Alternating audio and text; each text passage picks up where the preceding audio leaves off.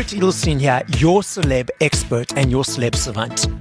Celeb Savant is a weekly entertainment show. We have long-form career retrospective type interviews with celebrities, singers, actors, and industry experts. On this episode of Celeb Savant, I'll be speaking to Joe Sumner. Joe is an English singer-songwriter from the UK, and he and his father Sting were recently in South Africa as part of their world tour, Joe being the opening act.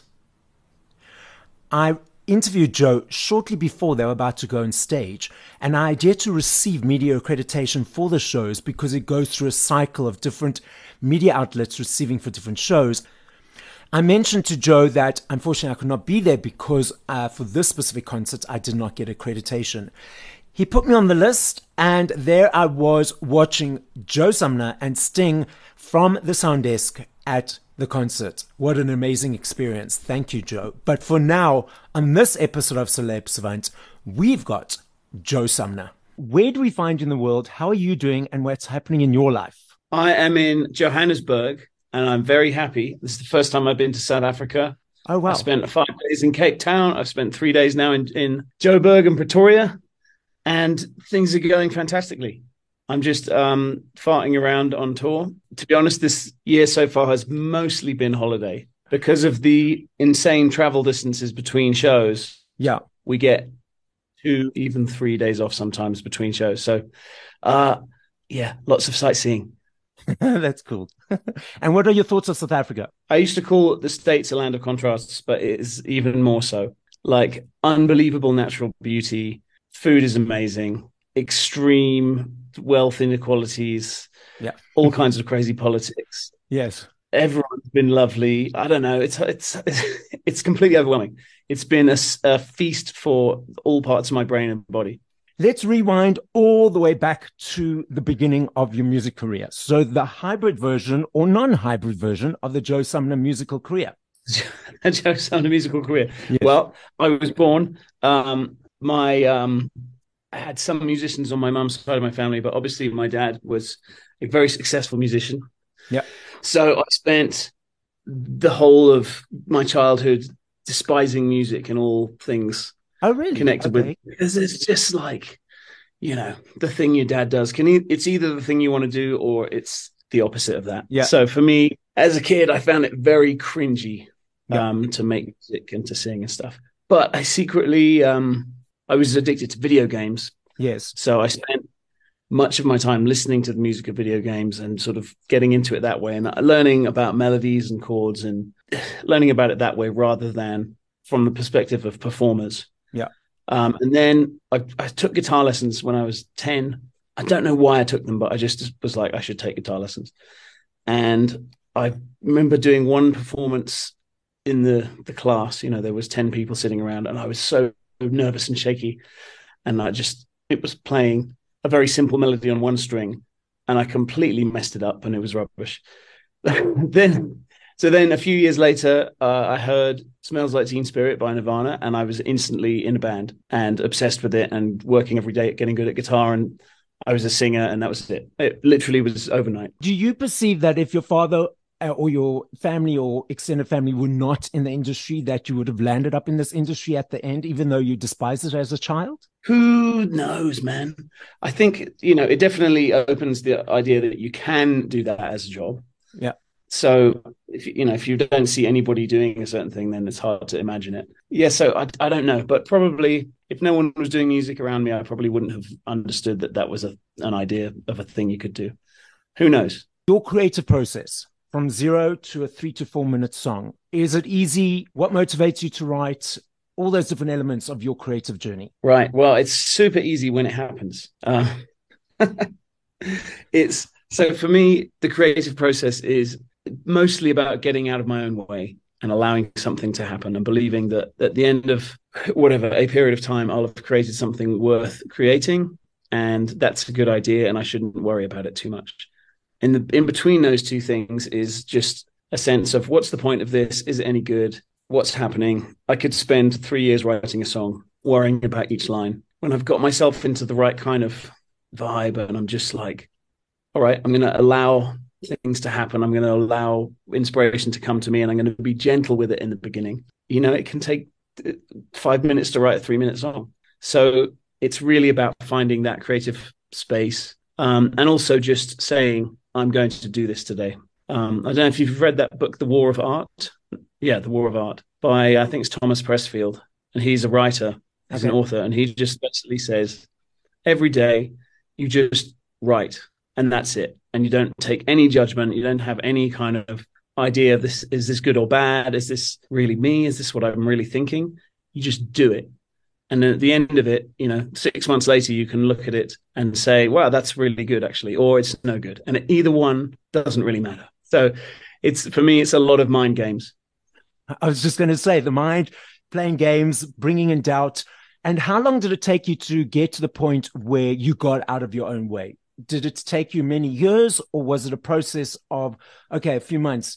I realize now I'm doubting myself. I'm doubting the lines. Get out my own way. Was that a long journey to achieve that? It's a continual journey. Yeah. I think, most artists have a period where they've figured that out completely. And then what gets in your way is the work you've already done, the way that people think about you, the way you think about yourself. All of that stuff suddenly weighs on you, and you have to kind of do something to get back into that childlike state of wonder and allowing creative stuff to happen. If you have, okay, you've written a song, everybody loves it, everybody's freaking out. You want that feeling again. If people don't like the next one, it's hard to handle that. So you'll try and avoid that happening. And, that can mean going away and working really hard and just getting it right.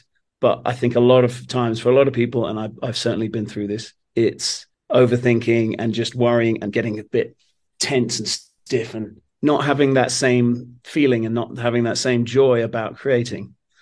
So it's a continual process. It was at the times in my life when I felt that, that Goldilocks sensation of being not too harsh with myself and not too gentle, and just getting stuff done and not judging it, and then but still being able to kind of stand up behind my own opinions.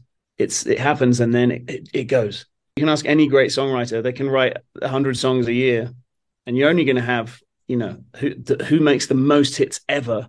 I don't know, Prince or Pharrell. Like, you're still going to write a bunch of duds in that time. Yeah, I totally agree. Like, I was giggling and smiling as you're talking because I'm so harsh on myself in a different way. Like, if I don't hear from someone, or if there's an element that's like, oh, what have I done wrong? And my mind goes to the worst case scenarios of all the things that I might have said or not done or not done. And I start this whole chaos in my brain and my mind. And I'm like, oh, just stop, just stop, Yeah. just let it go, be free. Like, it's continual journey. And I still struggle with that. Do you ever write and collaborate with your father? Well, I'm collaborating right now. I'm on tour with my dad Yes. right Yeah.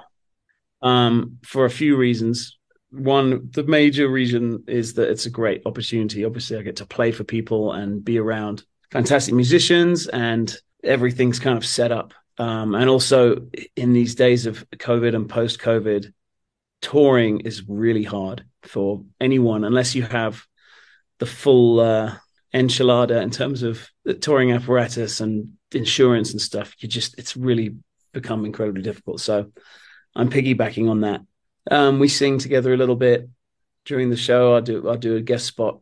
I sing King of Pain with him. But we haven't really collaborated writing wise. I think it's there's maybe too much similar territory that we tend to cover, and think about certain things in similar ways where, Okay. For me in my life, it's a lot of what I'm looking for is some territory that he hasn't already covered. So I tend to squirrel myself away and, try and find something different. I suppose, yeah, because then if you share those songs that you've written or with him as a point of opinion, it's already then again creating that concept. Well, am I then going in his sort of, not shadows, I don't want to put that, but am I creating something that he's already done? And then by separating yourself completely out of that, you're allowing your own energy and creativity to come through and letting it shine, basically. Yeah, that's the idea. But in reality, it's, we all live in, let's say, we all live in the context of everyone else we know. and Yeah. who we really are and who we actually know. So it's a little bit of wishful thinking that I can just actually totally escape. Yeah. Although that would be my ideal. I would just I would just be some kind of like incredible light force beaming down from space, and it would just be pure creativity and amazing. But we're humans, so Yeah. that's dream on, buddy. Yeah. The ego, the brain, and the thinking kicks in. Yes. Previously, we had as vinyl, cassettes, CDs. They're all making a comeback, which I'm extremely grateful for. I don't know if you know that last year, vinyls in the UK had the most sales since 1990. CDs making a Yes. comeback, etc., etc. But we've got these digital platforms. I love me a CD. I always budget for my CD. I want the images. I want the song words. I want the aesthetic. It's a way I say thank you to you guys for creating and your hard work. What are your perceptions of the way people are consuming music now compared to what they did previously in the physical platform world?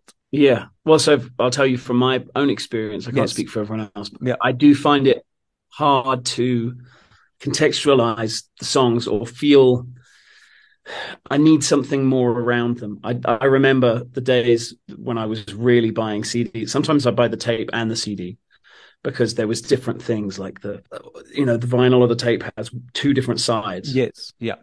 Where does that end? Where does the first act end and the second act begin? Like that's really interesting. And then there's the physical nature of it. And you had to go and get it. You had to seek Yes. it out, or you could hear it on the radio, possibly if it was, a commercial band, right? Or if it was one of your indie underground bands that you never find anywhere, you really physically had to go there. You had to know someone who had seen them or something like that. So all of that context is now missing for me, for my generation. And I find it hard because there's so much music. It's a sea of just whatever. I can't even tell what's going on. I do find a lot of people saying things like, music used to be great and now it's rubbish. Mm-hmm. And I think that's completely wrong. I think what has been lost is a place where we all get together and know all the same songs. Yeah. I find it really easy actually to miss the big international mega hits because I'm not listening to it. I can live in my own sort of sequestered away world and not hear what was that song about 5 years ago? Despacito? Yes. Yes. Oh, yeah, okay. I didn't hear it. I think it's 2017. I had not heard it.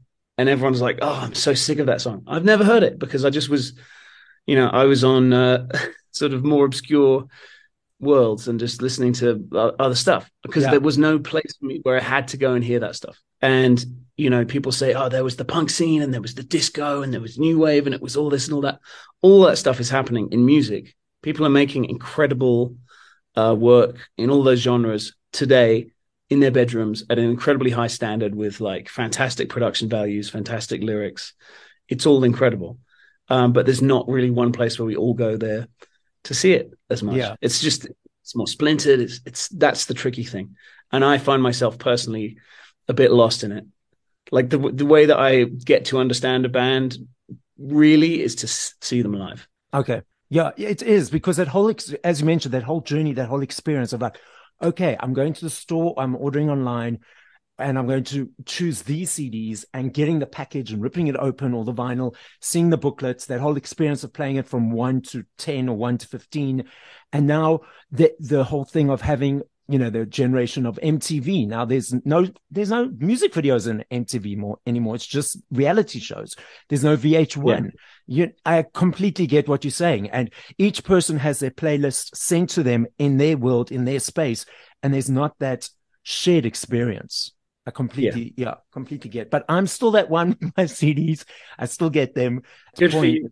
Yeah. Appreciate it. Complete. I love, but everyone's like, well, why are you buying CDs? But like, I find that the digital platforms has actually, in inverted commas, has And I don't like the word cheapen because you guys put a lot of money and a lot of hard work, but it's cheapened the entertainment industry because everyone expects now music to be for free. And if a song comes on they don't like, it's just like, we'll just skip it or fast forward or that. Where when you bought the tape or CD or vinyl, it was an investment of like, okay, I'm going to buy this whole collection and I'm going to invest time and energy into it and say thank you to the artists for the energy that they put into it. Sorry, I just want to push back on that a little bit. Yes. In that it was, I think, when Napster and came in and kind of disrupted all of that. Part of me said, "F you guys, you're stealing the music." The other part of me kind of said, there have been way too many albums made with one or two good songs and a bunch of crap afterwards. Okay. Because so I feel like it's not just desserts, but it's a bit of revenge for the triumph of marketing over artistry. I hear what you're saying. I hear what you're saying. Good debate, good discussion. Yes. And what do you enjoy about performing live? Well, I really like that there's just no choice but to do the show. That's my main joy in it. Mm-hmm. Is it's 8 p.m., it's 9 p.m. You're going to play for an hour and a half and everyone's watching you and you just have to do it. I find that to be very liberating. So we talked earlier about getting inside your head and stuff. And I'm like, well, no matter what I think right now, if I'm not ready, I'm not good enough, or the lyrics need to be changed, whatever. It's time. You got to go. You got to do it. It's very liberating. And I find I can just let loose and I can create. And I really enjoy that. And then obviously the feedback, having people appreciate what you're doing. Mm-hmm. It feels like it's really the true, the real expression of the whole work process and the whole art. I love all that stuff. Speaking of the feedback, as a person who likes to be near the front, previously cameras weren't allowed into concerts. So now we got these cell phones and everyone's trying to get the perfect image and perfect photo. Do you find that having so many people with their phones out disconnects you from the feedback being on receiving end from your side? Yeah, let me debate this in my head a bit. I think it can definitely take away a little bit of, are they really there? Yeah. And more importantly, I prefer, there's a certain thing about the moment of a show while it's happening, whatever's going on, it's small mistakes. If you're kind of like doing, making yourself have a double chin in order to get the guitar solo to sound great. All those moments are just part of it, and they're sweaty, and it's an intense, visceral experience. And then to have that a kind of low quality, weird lighting, weird sound recording of that be stored somewhere for other people to look at, or for someone to send me and be like, "Look, here's the gig," and I'm thinking, "Oh no, it's not so fun anymore." I feel more self-conscious about it. I'm not enjoying it so much. I don't want to have that experience. I want to just have the memory, which is an imperfect thing. I want to have done the show.